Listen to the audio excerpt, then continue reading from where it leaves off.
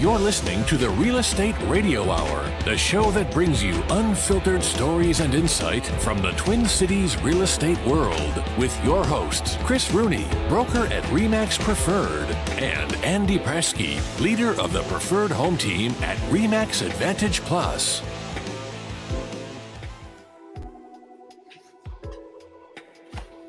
What's up, brothers? Good morning. It's a fantastic morning. If you like snow and wind. I was told before the show that I don't have very good words, so I need to just be really quiet and concise. Words much not good for me today. True. You know, hey, we got to pep each other up, brother, because being an industry leader like you are, man, I have all the... I was saying before the show that it is so true. If you don't read books, I mean, just like that, you start forgetting words. And so I think I have to go back to the library, Andy. I joke around. I watch a lot of these like hunting and fishing shows, and they know guys like me are watching them. And then the commercials that come in are always like, take new memory care pills. You want to stay sharp at work? Want to whatever? And those are geared right towards us, Chris. Unfortunately, I think that is true.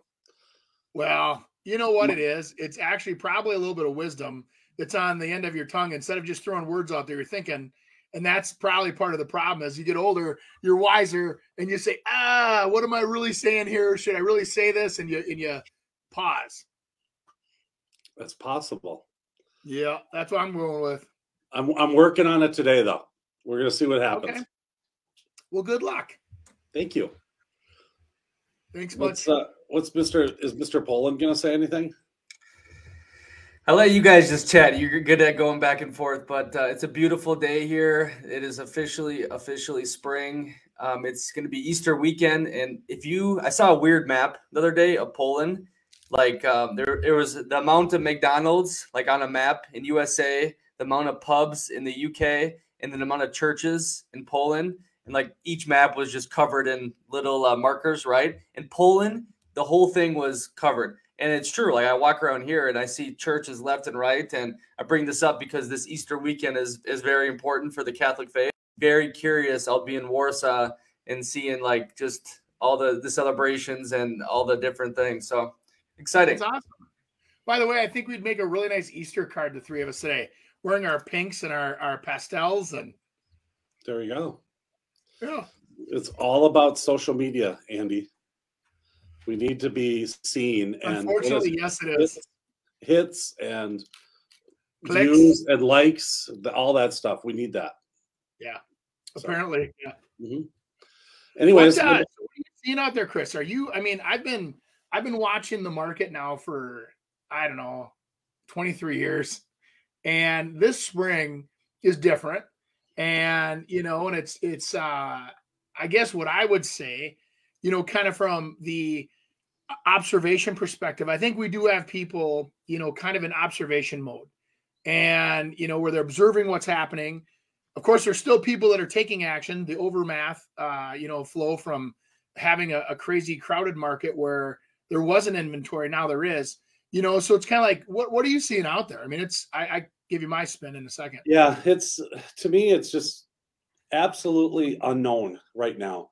I mean, I see we were out on offers the other day and went 51,000 over and lost. I seen offers that are 20% over and lose.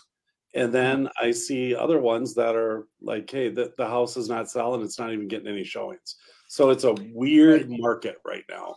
Well, and I think what do you think rates did? I mean, do you think rates cooled people off a little bit, or what do you think is going on? I think it's always about consumer confidence. And I think people are starting to really feel what this is really costing. You start buying things, and I'm in the middle of a remodel, and we both work in the construction sales part of it. And with that, we're seeing astronomical prices coming back, and, people unable to do that. Then they start going to the grocery store.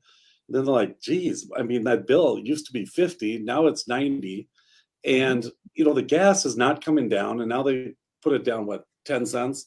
I was out in kind of western suburbs yesterday, and I saw gas at like $3.65.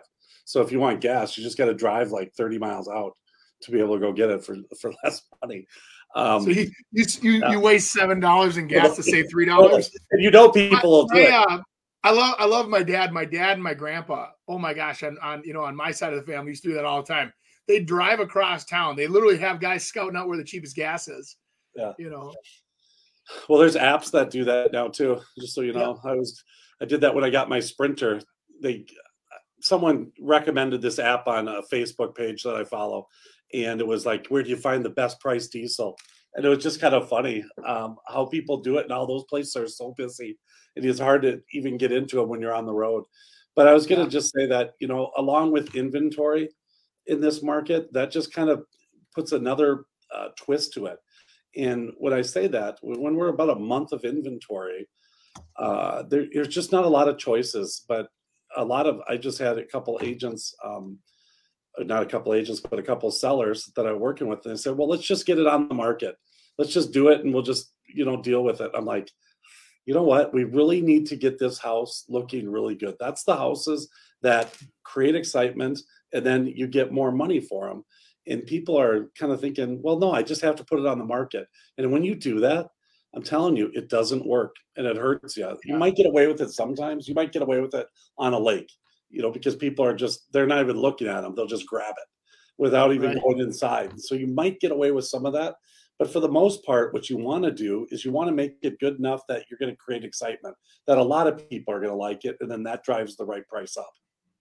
Yeah. I kind of describe, it's kind of like, when you go on vacation for a week and you actually have where you're the first night there, everybody's like partying and getting crazy. And then the second day, everybody's kind of the hangover day and everybody takes it easy the second night.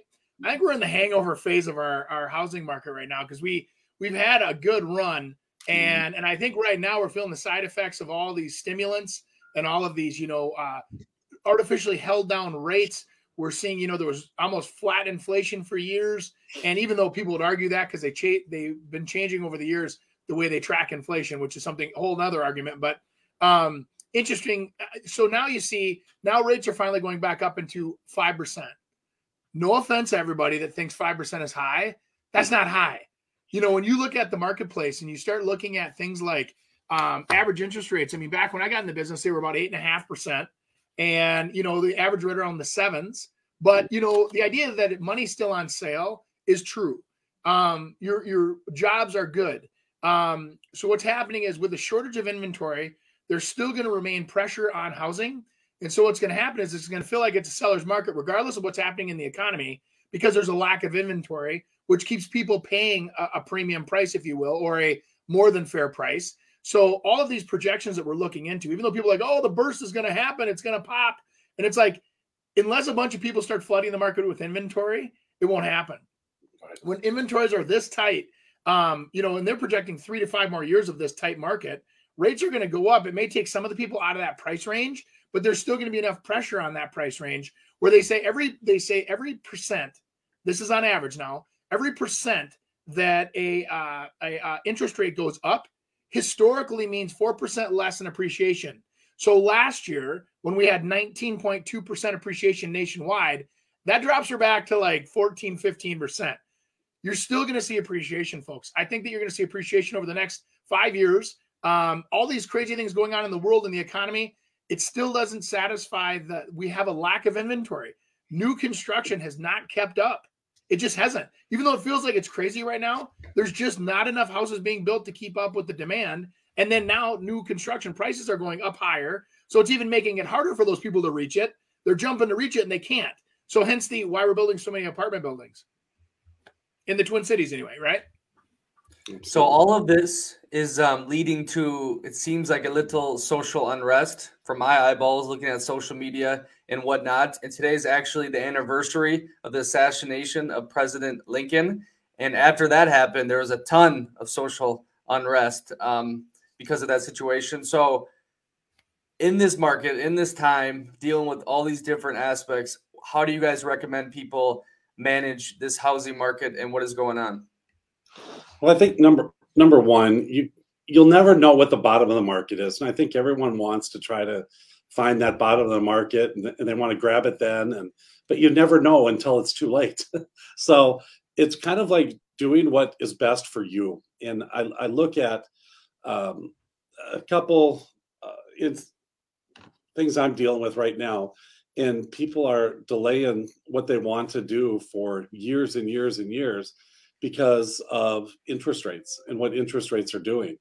And I think it's just people need to look at interest rates, in my opinion, as more of a shorter term. Don't look at it as 30 years. I mean, if you do look at it 30 years and you look at it historically, just like Andy said, I mean, the rates are absolutely fantastic. Now, comparing them to 3% versus 5%, we saw that analogy last week and how much it's going to cost somebody. And it was like $400 a month and $127,000 over 30 years. But things change. You move, you go to the next step. But I think just people need to look at it as, yeah, we do have some times here that are going to be a little tough. I mean, there's people, I think in our real estate industry, we're going to see it in the lending part, they're hurting. They don't have any of the refinance market, and this market is slow. And it's just like realtors. There's some people that are really busy, and there's a lot of people that are not very busy because they're not able to get their offers through. And if they don't have listings, it makes it really tough. Those kind of realtors can really do good when there's 6 months of inventory out. But when there's 1 month and they're fighting 10 other people to get that one house, I mean, their chances are 10%.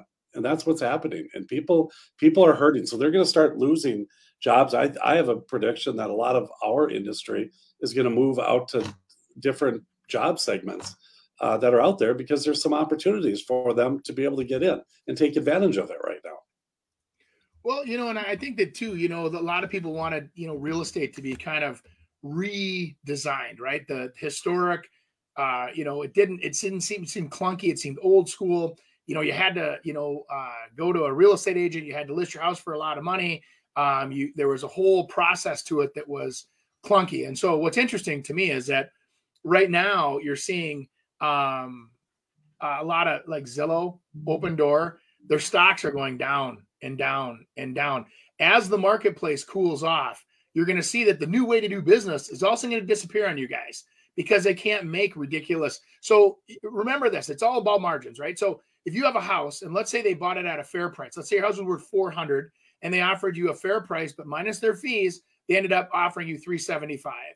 Well, by the time they put it under contract, by the time they'd actually close on it at $375, now your house historically was worth $405 or $410 because it's been going up over the last several months while you were waiting to close. So the business equation is very lucrative. I mean, they can make 20% on a house, 15% on a house, and it was doing really well. The problem is that they weren't buying right. They weren't using qualified real estate agents or appraisers to help these people buy these houses. They were using their own algorithms, which are off. They're off by up to 14%.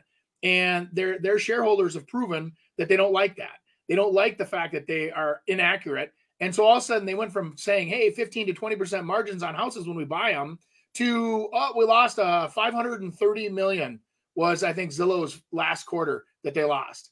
And you look at some of those numbers and you say, okay, so what is their business proposition? Is it really helping people, right? Which a lot of people think it is. It's like this do-good website that's just for consumers. And I'm not against it because I do think we need to evolve as an industry. But I think that people need to start understanding, just like in the medical industry, just because you have on your phone, you have, the med apps that are on your phone, right? The forget what is that one that my son always makes fun of me, WebMD. So you have WebMD, for an example. Do you want to go to WebMD or do you want to go to a real doctor when you actually have a problem? So when the market gets back to a normal market or even a slower market, I think the apps and all the different, quick, get easy programs are going to really suffer and probably go away.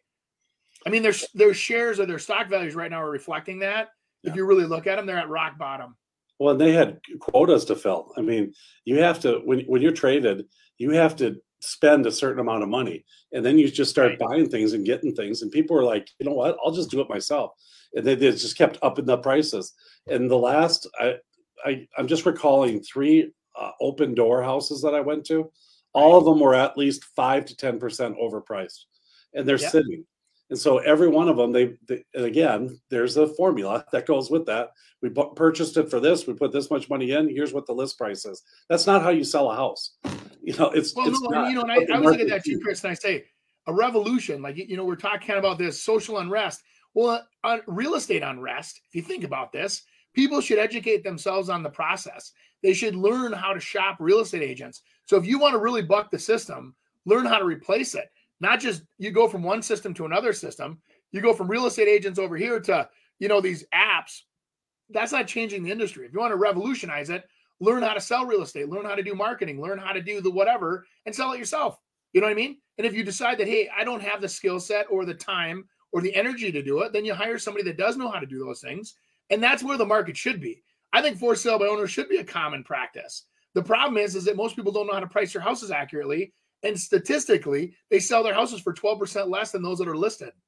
Those are national facts, guys. It's not like, and I get it, you're trying to save fees, but if you can make 12% more but pay somebody 5.5% or 6% to sell it, who cares? You're still up thousands and thousands of dollars, and you don't have the headaches. You don't have to worry about, are you making the wrong mistakes? Are you miscuing things? Are you not reading things correctly? Should I be worried right now? Should I be calm right now? You need the guidance. And so anyway, a revolution, I think, is where you learn to ask the people the right questions, and where can you replace something in that system that's better with a better tool. And right now, I don't think apps are better tools. I think that the real estate agents could be better equipped with better technology. I think that, mortgage professionals, same thing. Is there a way to do it fair? Is there, you know what I'm saying? A better way to do the fee system? Andy, we're talking about this whole social unrest and starting off with Abe Lincoln. Do you know I have an affiliation with Abe? I do. Well, look at this. There it is. And we actually had a development that we listed in Elko New Market. And as part of the marketing, I always try to sift through everything they got. And I was going through old pictures, and I was going to try to say, there's a lot of history here, blah, blah, blah. All of a sudden, I happened upon that little statement there, the United States of America. And on it, if you can look at it, it says, by the President Abraham Lincoln. And from the time he got inaugurated until the time they went to the Civil War, he signed that document for that piece of land in I think it was the Homestead Act, where if you farmed it for 5 years, you got to keep the land. And it was on that land. And I thought you had him sign your listing agreement. Yeah. You've had those lines since then. Oh, yeah, exactly. So I've been listening in the history of America. Yeah, I was speaking at a title company thing for a local title company, and they had all their people around, and they just brought a couple realtors in to be able to talk about it. And they were introducing me, and they said, well, Chris Rooney, he's got like 30 years in the business. I'm like, actually it's 32 now. And I said, it's really weird. Back in those days, they let you get licensed at 10 years old. And everyone kind of laughed, and I'm like, what's so funny? Well, when you're younger and you're like, oh man, I can say I got 10 years of experience in the business, and you think you need that for credibility. Once you get to the point of where you're over 20, nobody gives a shit anyway. And it's like, you're old. We get it. I know. But I used to be the youngest one, and it's a weird thing. So. It is. So before we go on to our next segment, we have a commercial here for Chris Rooney Home Experts. I was just 1 year old when my family started in real estate, where both my parents were agents. They also dabbled in investing in real estate, rentals, flips, and construction. After college, I went right into getting my license in July of 1990. As a 23-year-old agent in an industry that looks nothing like today, I had to know more for my clients to choose me. There wasn't Zillow or social media to tell them how good I was. I had to win them over with knowledge. With knowledge comes confidence, and with confidence comes results.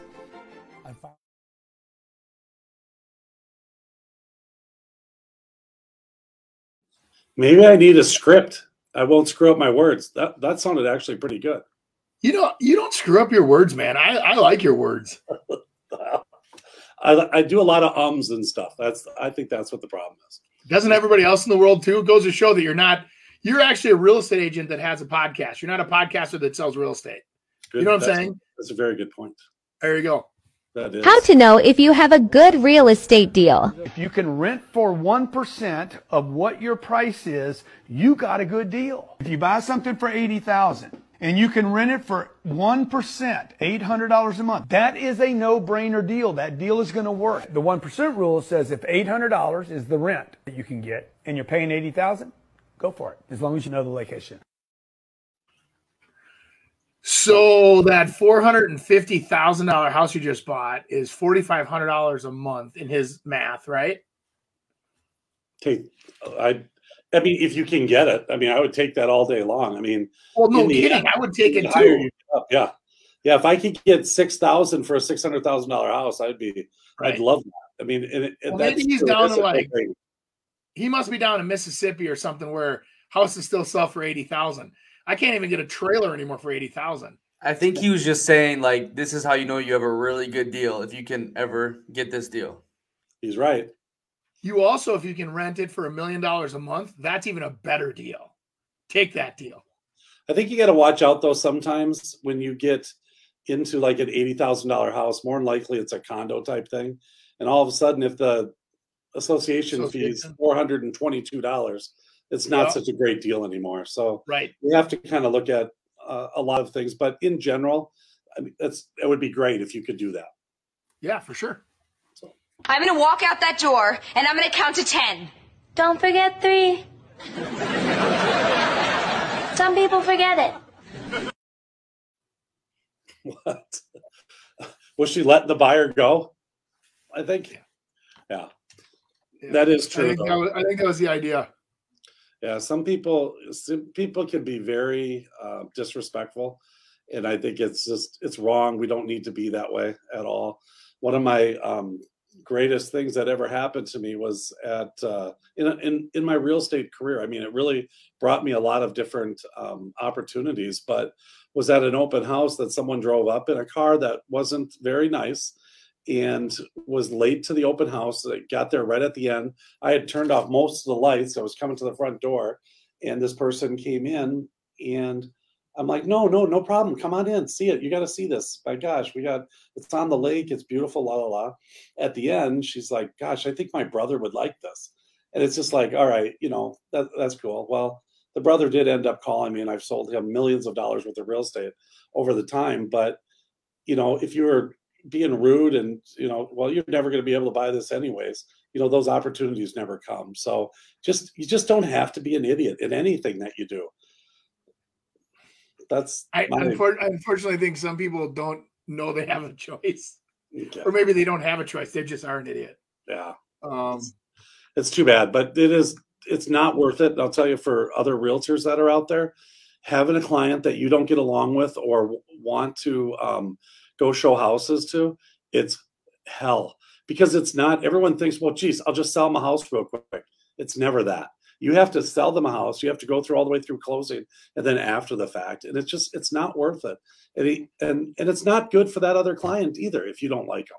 You need to let them go with someone that works well with them, and you can go off and do your other things. And some people I'm seeing people now, Andy, that are willing to, travel to Duluth to be able to go show a buyer now, just because they don't really have much in their pipeline.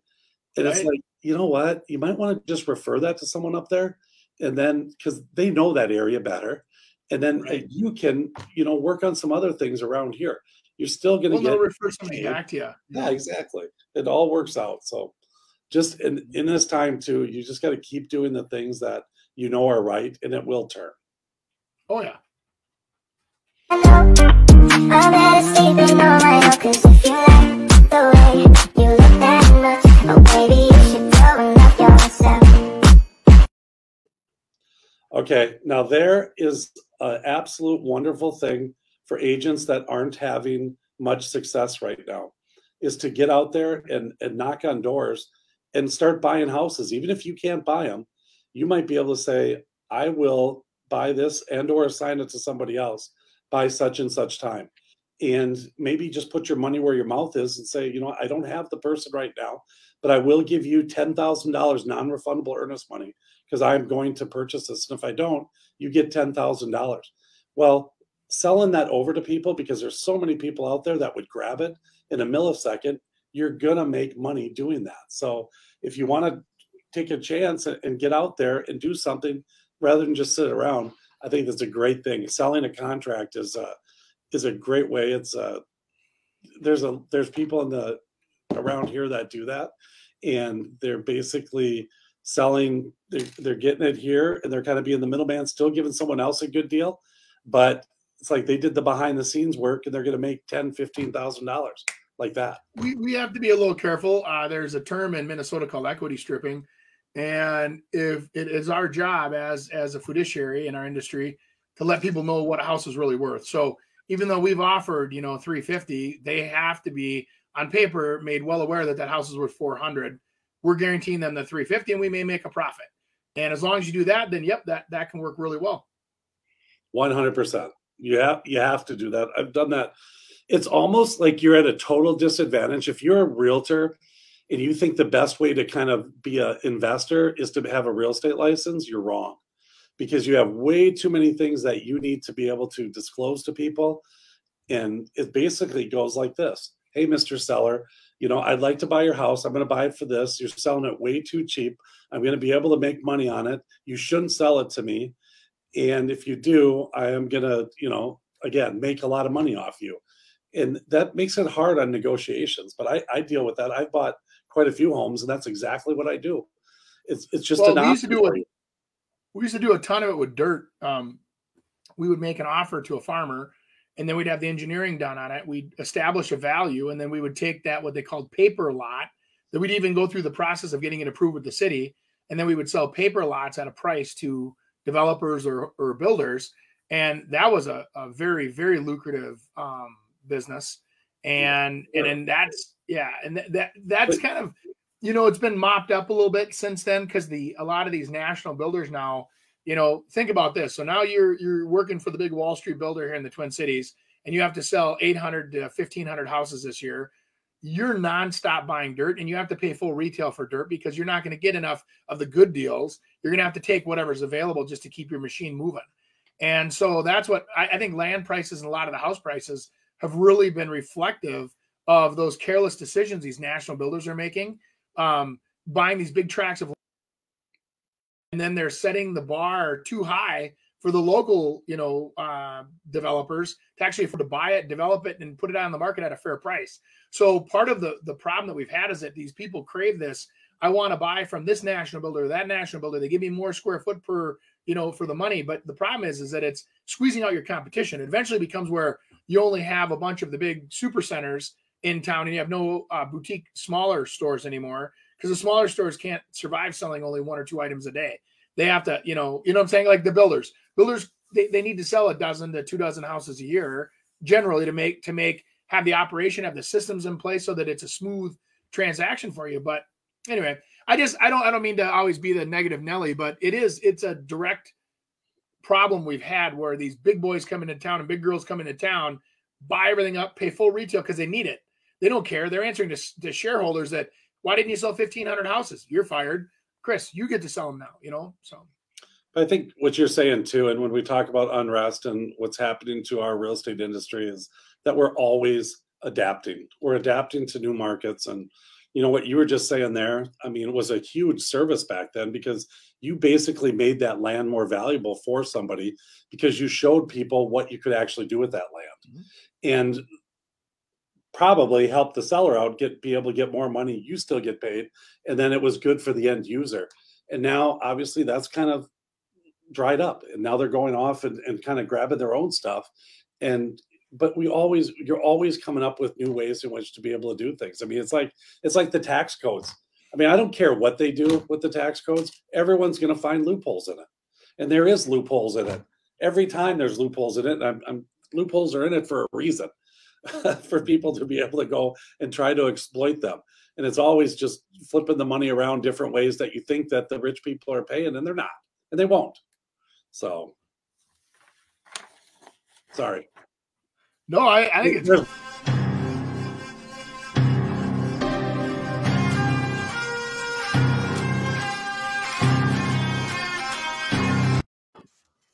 Yep, that was.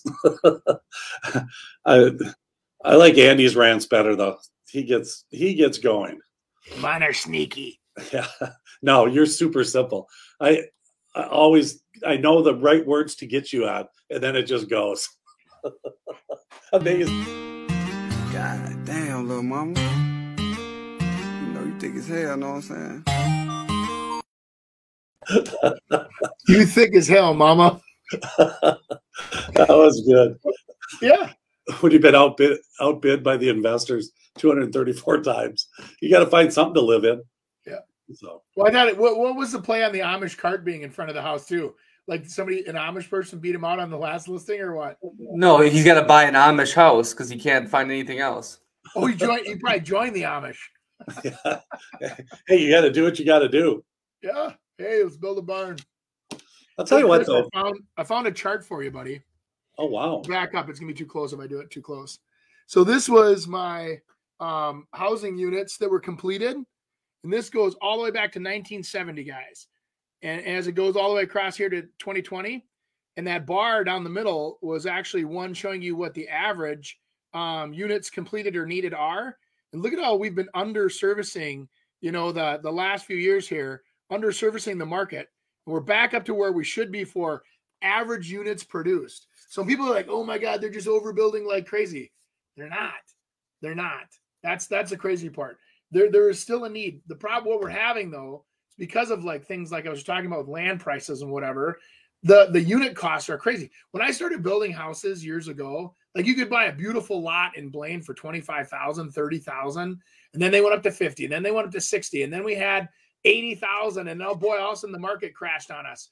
And in the early mid 2000s, now it's come back to where lots right now in Blaine are 130, 140,000 for a normal city lot. To me, it's crazy. If you can even find one. If you can find one. No. And that's where a lot of that pricing comes in. You put a $350,000 house on top of that, and all of a sudden, by God, you're at $500,000 without even blinking, Absolutely. So. Crazy.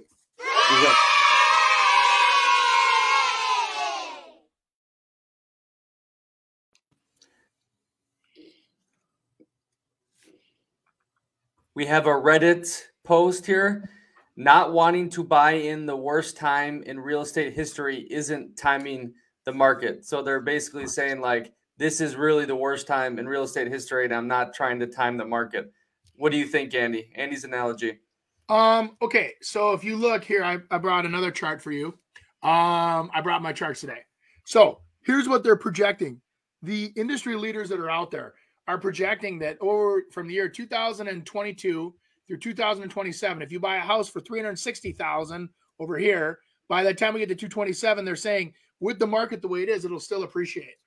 Affordability index. You're making more money now on paper than in the old days. Ratio wise, you can afford 5%. You can actually afford to put a decent share down. You can lock that house in for 30 years. And they're showing that usually during inflationary times, houses don't go down in value, guys. During inflation, everything goes up. I mean, it's actually a great vehicle to buy in. And so, when you say the worst of time, I don't know what the hell they're talking about. The worst of time, in my opinion, was back in the 80s when they were at 18% interest and people didn't know how to pump their gas because there was no gas available. Those were horrible times. Or how about when you lived out in a cave on the side of a cliff? Those were horrible times. We're living in houses with cable TV and driving cars that swerve back in the lanes. I mean, my God, this is the best time in the history of the world to be alive and buy a house. Get your shit together. You start buying houses right now. Here's the other thing too, is that what happened to like maybe enjoying life too? Maybe you want a house and you want to pay for it because it's on acreage, and yeah, you might have to pay $50,000 more for it, but you want it. I mean, if they told you everything like what you had to buy for a car, and you know what, you have to buy this one because you're going to be able to get money. I mean, there wouldn't be any Lamborghinis bought, and people want a Lamborghini because they want a Lamborghini. And so sometimes you don't have to think everything is about making money on a house, because it's where we live. It's where you spend most of your time. And if you don't enjoy that, what the hell? What are you doing? I mean, that was me. That was me for 25 years. 25 years is like, you know what? We're not putting that porch on because I won't get the money back. And, you know, I'm just going to replace the top rail and not all the deck boards because no, it's just enjoy the dang thing. I had a gentleman it was about 2 weekends ago. We were out and I have a product where it's a slab on grade detached townhouse. Okay. And he comes in and he's like, man, I'm ready to retire here. I'm 65. And he goes, I want to buy one level living. I want to, right size, downsize, whatever you want to call it, and get into this one level living, which will be easy. And he goes, but the prices, I can't afford it. And I said, you're telling me that on the stocks that you've been sitting on the last several years, you haven't doubled your money? Well, yeah, but I need that money. I go, okay, your house that you live in now went up $200,000 in value, and for no reason other than just the economy's booming. And I said, and then now you come and look at something that's brand new, under warranty, super efficient, and it's up 200 grand, and you think it's too expensive? I go, put things into proportion, guys. I mean, everything's going up. Trucks are $80,000 for a pickup truck. Why should a house not be $500,000, right? I mean, we're in a society where you trade things, you know what I mean? You earn it, you make decisions, you invest into things like Chris was saying. You also live in those items. It's not like we're buying extravagant luxury items that we're just, this is housing. So some people do say, oh, rent should be free or house. No, it's not. This is a risk reward society, unfortunately, here in the US. You make investments in yourself with your schooling, your education, and then take advantage of different circumstances. Like, do you have a really good job now where you're making really good money and the market's timed right where you can afford to buy a house because the payments in your right? Do it. You don't wait. Timing a market is one of the hardest things to ever do. And to time it correctly is probably almost impossible.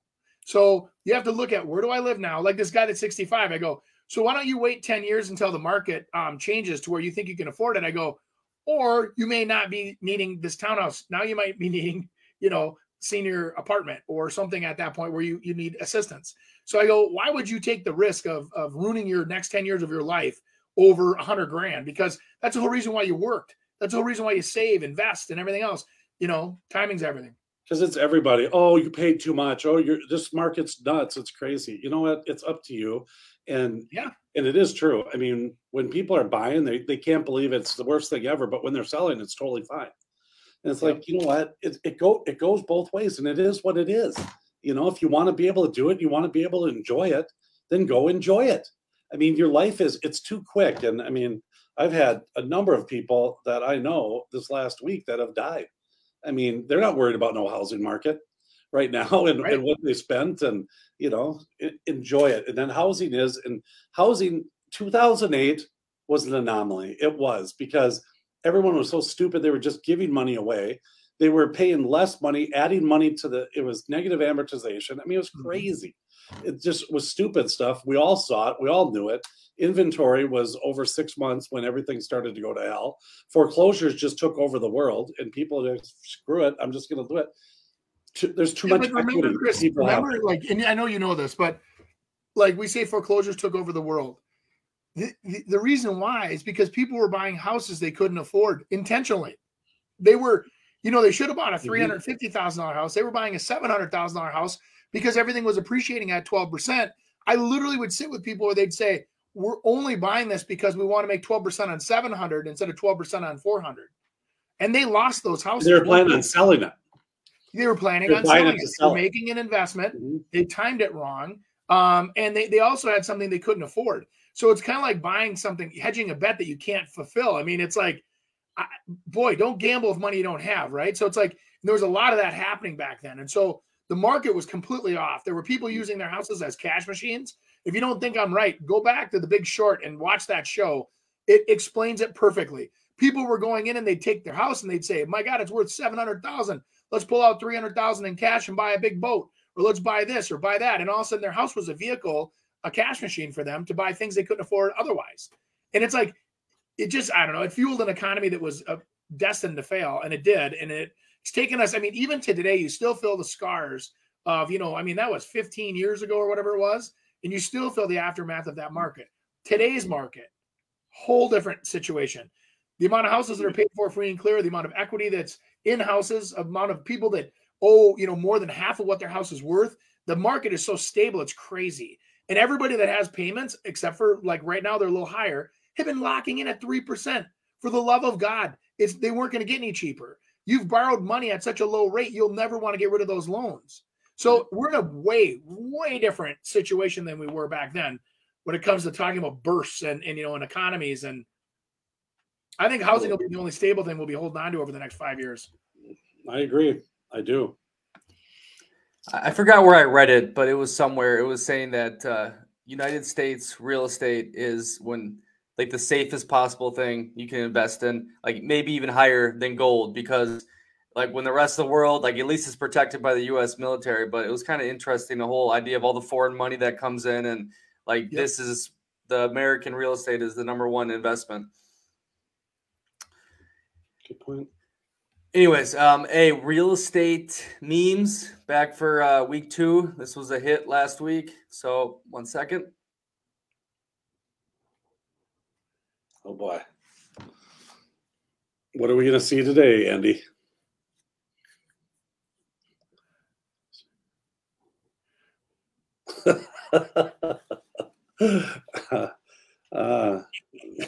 Yeah, you need to be ready for that question. That's for sure, or you have to have a rebuttal for it. But if you're not ready for that, then you shouldn't get the listing anyways. Yeah. And I think that's a little overused. It depends how much you talk about in that area. Is it that neighborhood? Is it that town? Is it that location? Is it south of the river? Is it on the western suburbs? You can really dive that in. I mean, in Minnetonka, you could go into, in Deep Haven, or do you do anything by Thorpe Park?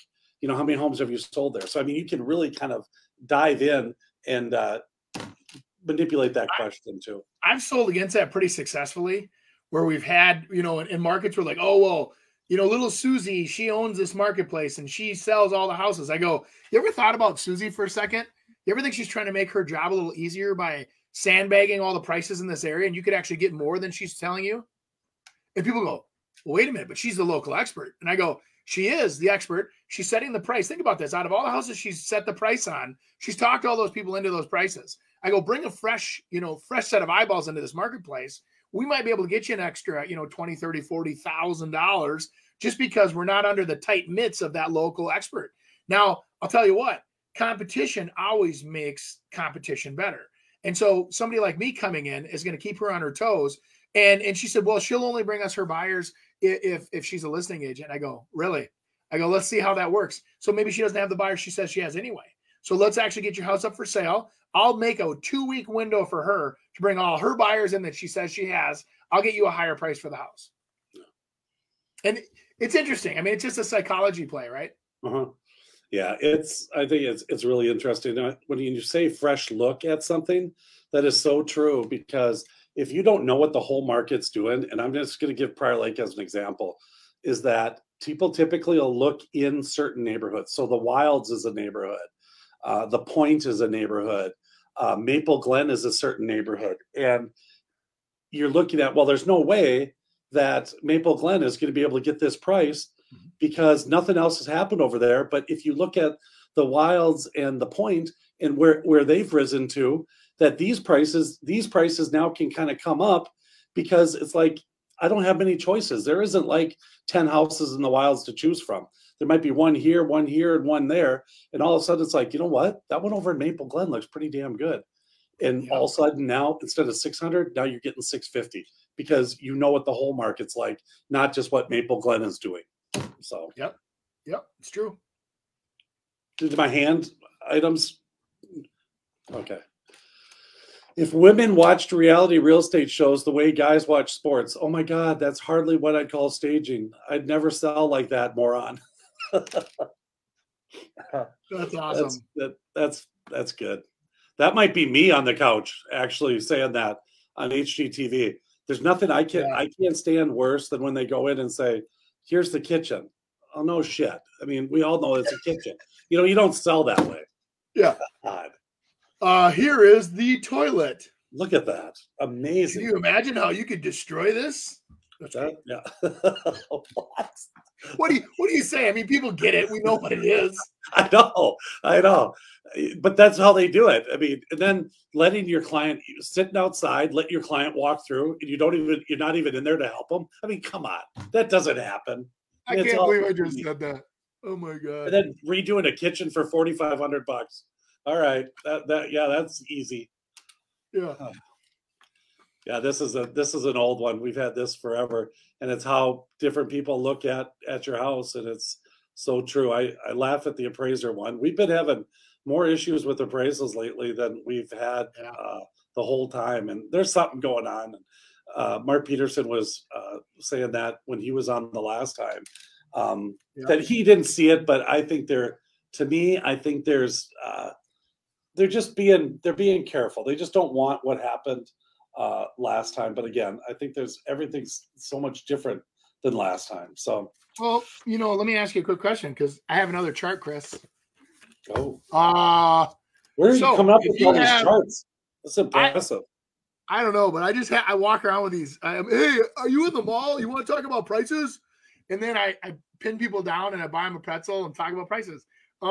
This is what they're forecasting. So if you think about this for a second, Fannie Mae, Freddie Mac's over here. These guys want to see, they're projecting 6 to 7% growth this year. Okay. National Association of Realtors, only 5.1. What's happening is, I think when you are selling, let's say whichever bank you go to, a lot of times they go to those big GSEs, right? Or GSAs and they sell that mortgage off. So there's what they call overlays on loans. When they order up an appraisal, I think when they get an appraisal from Freddie or Fannie, it's probably with different overlays on it. So they have to look at things with different goggles. Like they only can go out so far. They only can look at inventory that's so old.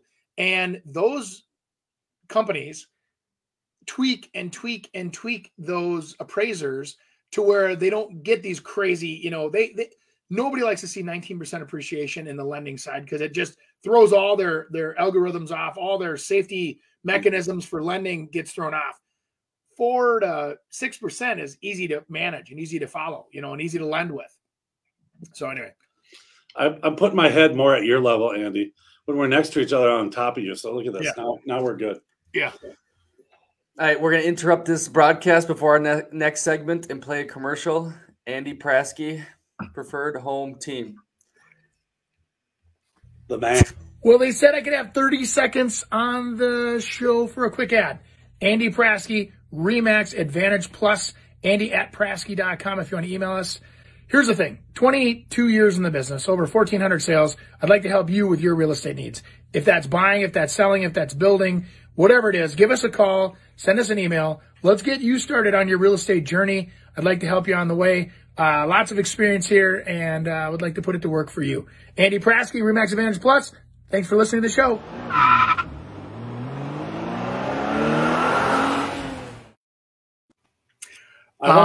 I don't know if you know this, Chris, but I actually made that commercial myself. I can't tell. I just want verification that you actually leave that desk every once in a while. Never seen you. I don't see you other than at that desk right there.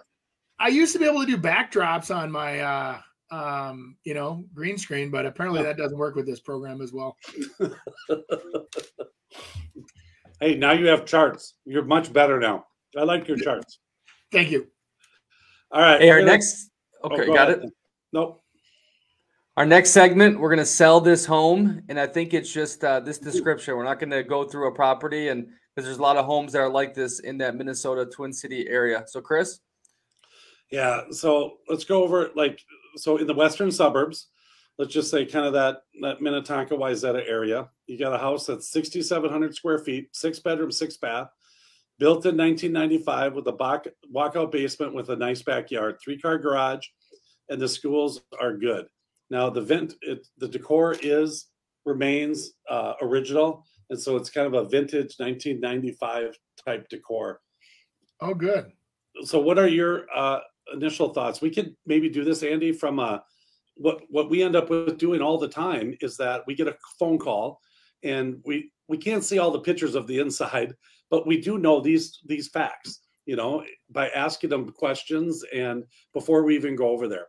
What kind of marketing would you think of prior to going over there to be able to tell these people what you can do or where we are with even price, if you wanted to? How would you handle it? Well, so that thanks for asking, Chris. What I would do is I would sit down with the customer first and ask them what's the plan, right? Do they want to just list that house as is? Do they want suggestions as to what they could do that would give what I call a kind of a fresh set of earrings or some new lipstick on the house? Or do you want to talk about renovating the house as a renovation value?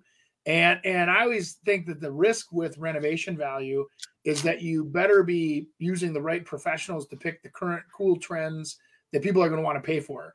Otherwise, you might be investing into something where you spend $150,000 or $200,000 and you get some or none of it back.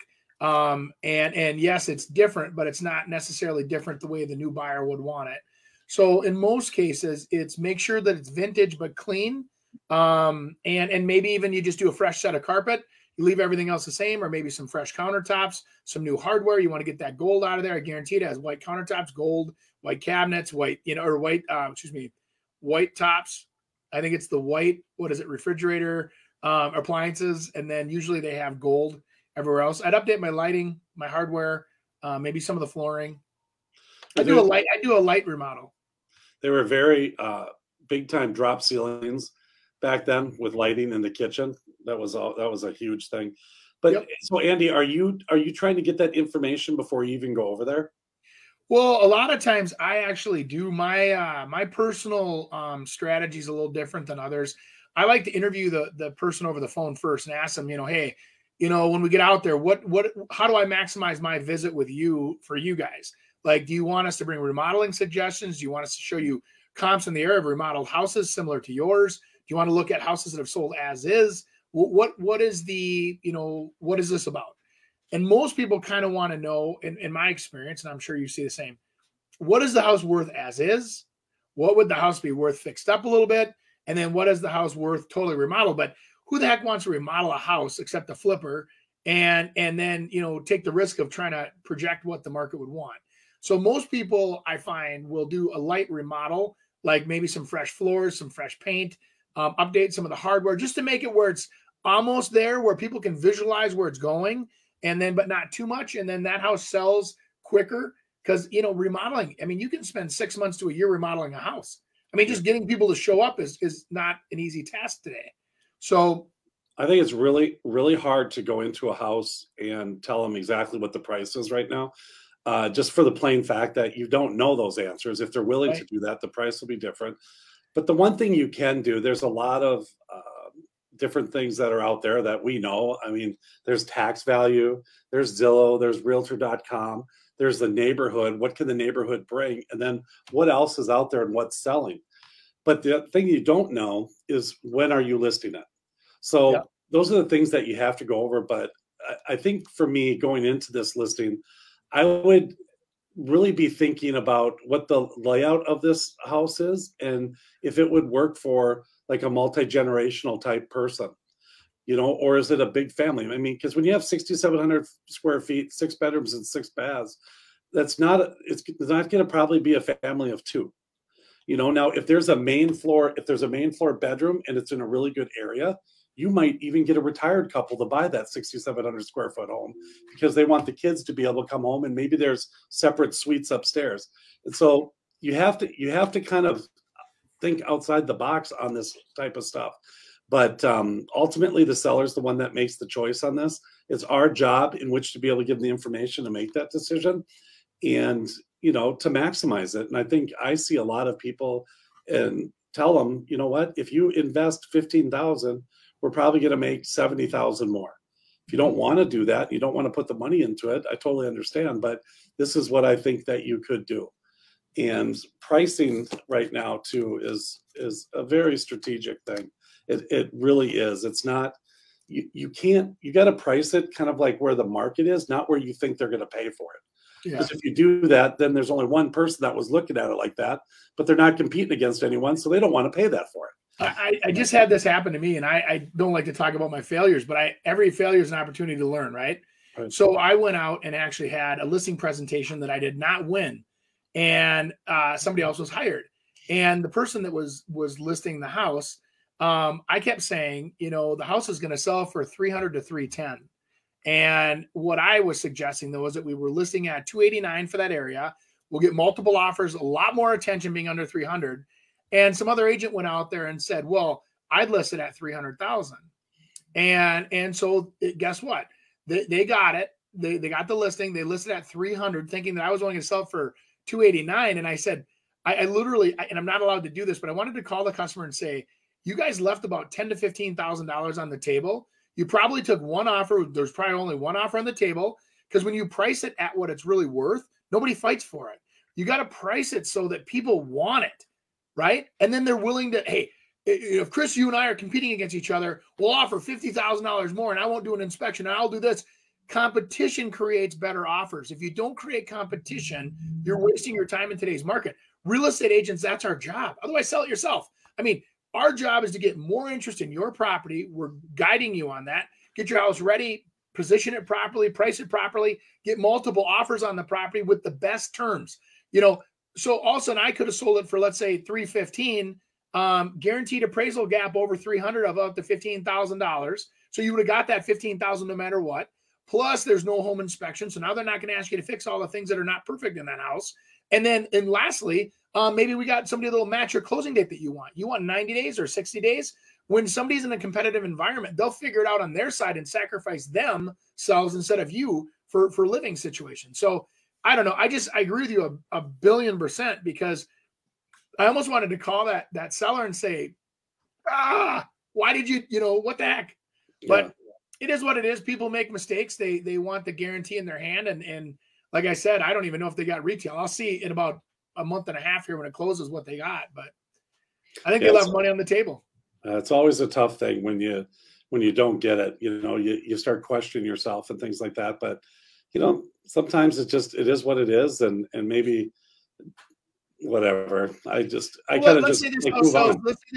say this is a $900,000 house in Minnetonka, and all day long, right? And so we're going out there and we're saying, listen, if you list it at $950, you're not going to have anybody even looking at it. I mean, you'll get a few, but not many.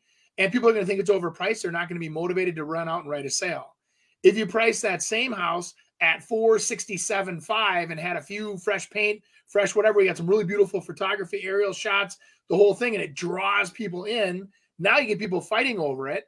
And also you might get $100,000, you might get $1 million offer on the place, because people can see what you're selling versus just settling for what you're putting up that they think is overpriced.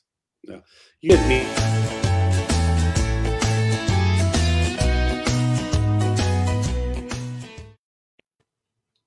We're almost wrapping up here. Let's do a rapid fire on these listener questions. Here you go. Here's Greg. Do you see homeowners of new construction having home inspection on the 11th month of purchase to take advantage of the construction warranty? You got to remember that's a workmanship warranty. It's not, you have 2 years mechanical, electrical, and HVAC, and then 10 years structural.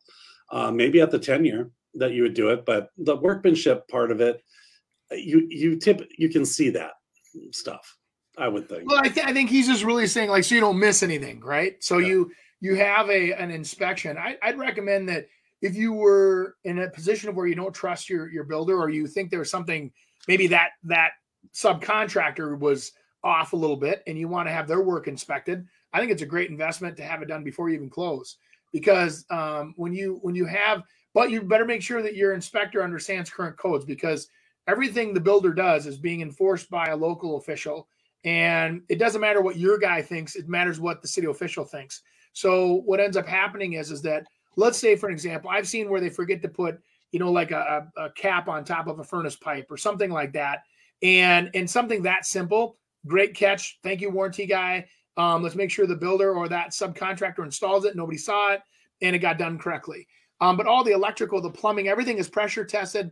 A lot of the home builders now are also doing energy efficiency tests, where they'll go right down to even having a blower door test on the house, showing you, so it gives it a HERS rating, the energy rating for your house.